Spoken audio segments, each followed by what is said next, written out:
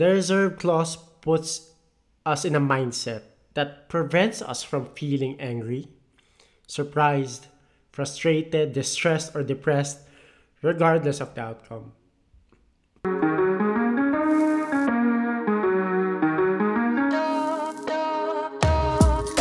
Welcome back to another episode of Charge to Experience.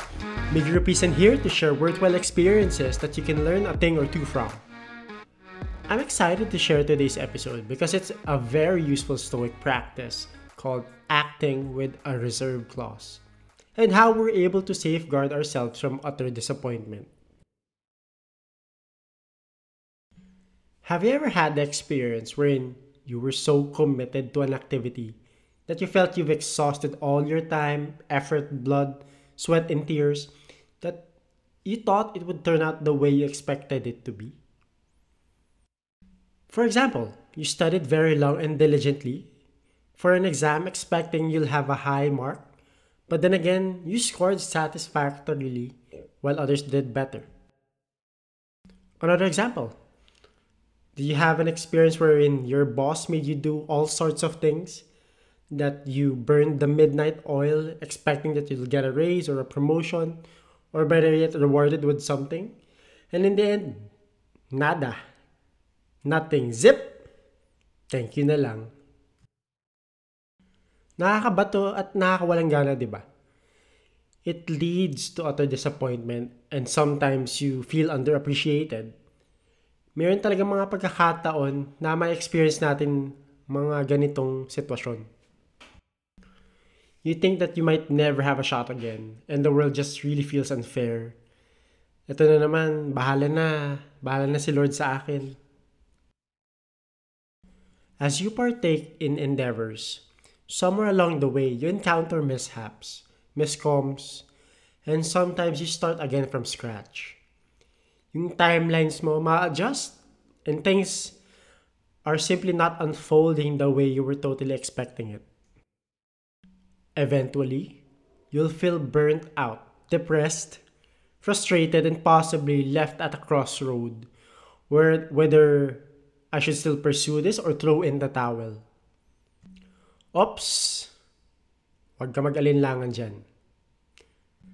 There's a way of doing things that you can use and be guided when undertaking a task or actually whatever kind of activity. It's called acting with a reserve clause. I got it from a book by Donald Robertson titled How to Think Like a Roman Emperor. It's one of my favorite books to date, and reading it is so worthwhile. Sad though that I'm close to finishing it, but I'll definitely reread this. From this book, I really learned a lot about myself and how to deal with matters na parang, ay, shoot, dapat nga ito yung reaction ko or dapat ito yung ginawa ko.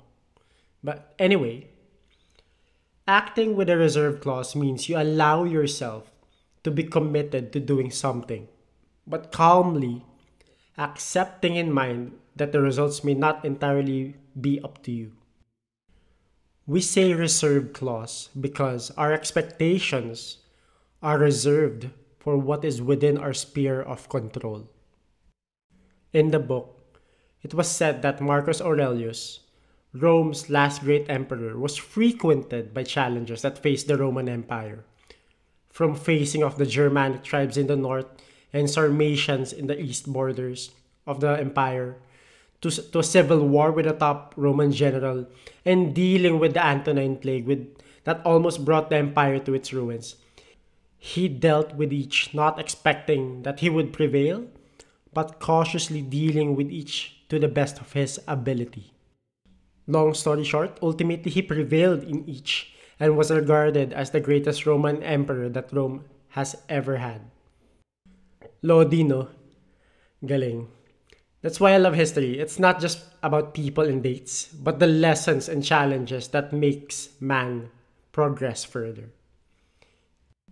In a more relatable and smaller scale, pwede mo rin ito ma-relate sa cooking. You pursue to the best of your ability the dish you were hoping to prepare. Pero alam mo na maraming factors that you have to keep in mind. like the quality of the ingredients, the heat, the timing, the utensils that you have to use, so on and so forth. And you have to balance everything. There will always be external factors that are not in your control, that may affect the outcome, of course. You must accept these and simply continue to do what you think is the right way. Another idea that I think is related to this was the use of the term God willing or fate permitting. Dati kapag naririnig ko ito, I thought that with God's grace, it will happen. There's more to it pala. When people use these phrases, aside from that they're leaving it all to God's hands to make it work, it also means that they have fully understood the possible results, success or failure, and they will accept it with great understanding and calmness. The reserve clause puts us in a mindset that prevents us from feeling angry, surprised, frustrated, distressed, or depressed, regardless of the outcome. We still pursue something important and good, despite knowing the odds of failure are great.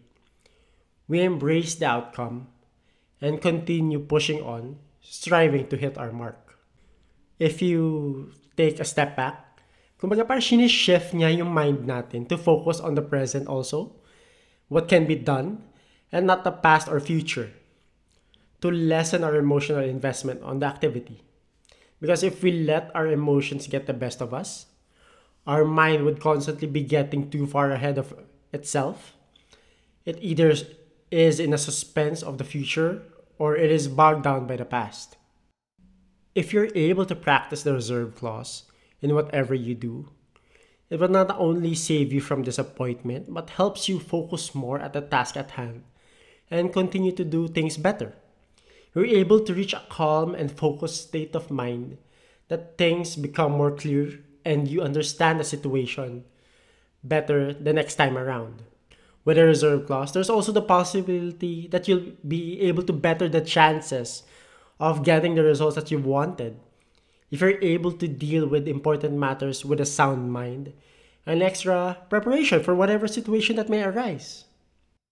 Come to think of it, if you have the reserve clause, you'll be able to push aside all your fears and worries and act on what is necessary.